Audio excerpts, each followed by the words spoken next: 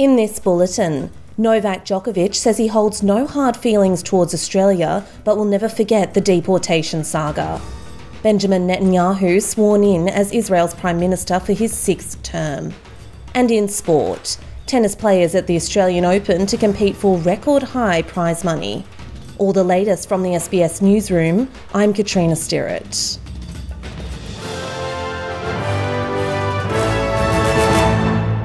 Novak Djokovic's visa issues and vaccination stance were a hot topic during the year, but the tennis star says he is putting the ordeal behind him to focus on making more tennis history.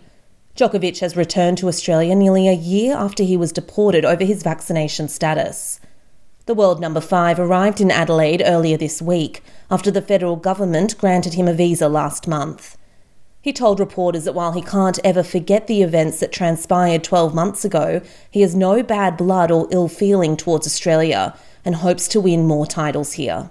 It's great to be back in Australia. I mean, obviously what happened 12 months ago was not easy for me, for my family, team, anybody who's close to me, and it's obviously disappointing to leave the country like that. But it's a country where I've had tremendous success in my career, particularly in Melbourne.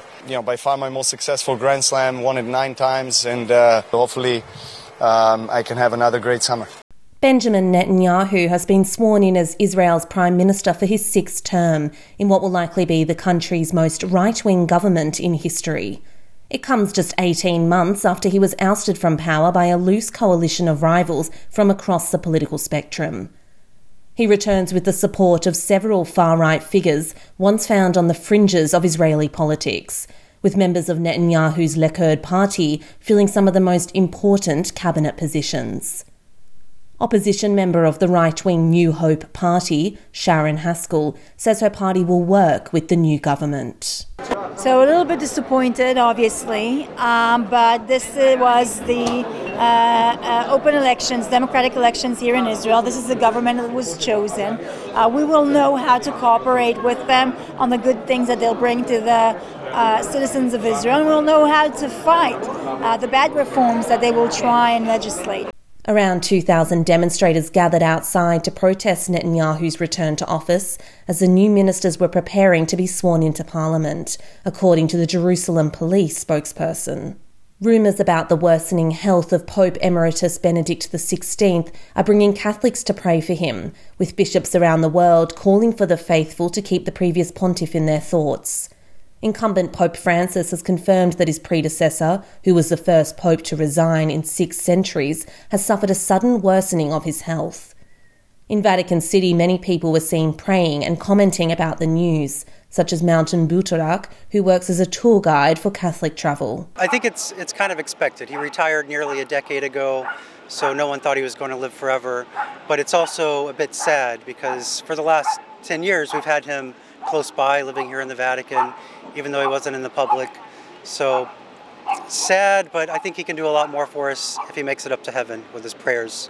After 2 years of muted celebrations, Sydney's iconic harbour is set to shine on New Year's Eve with 100,000 pyrotechnic effects lighting up the skyline.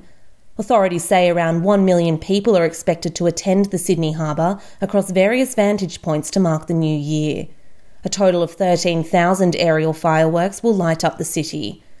7th-generation fireworks expert Fortunato Foti's family pyrotechnic company has been at the helm of Sydney's New Year's Eve celebrations for 25 years. He confirmed that safety is the priority for organisers and that the weather conditions are being closely watched to ensure the event will happen in safe conditions.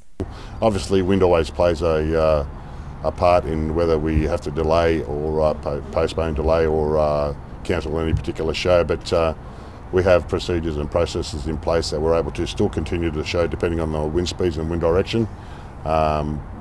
We've only ever had to cancel once and postpone once, so I'm pretty confident this year will be fine. And in sport, the tennis players at next month's Australian Open will compete for more than $100 million in prize money over the Australian summer. The historic new amounts come from a record $76.5 million Australian Open purse and the addition of the lucrative new United Cup mixed teams event to start the season. The men's and women's singles champions at Melbourne Park will receive $2.9 million each, an overall increase of 3% on last summer's Open riches. There are prize money increases in every Open round, including qualifying, where a first-round participant will earn $26,000. That's all the latest from the SBS Newsroom. I'm Katrina Sterrett.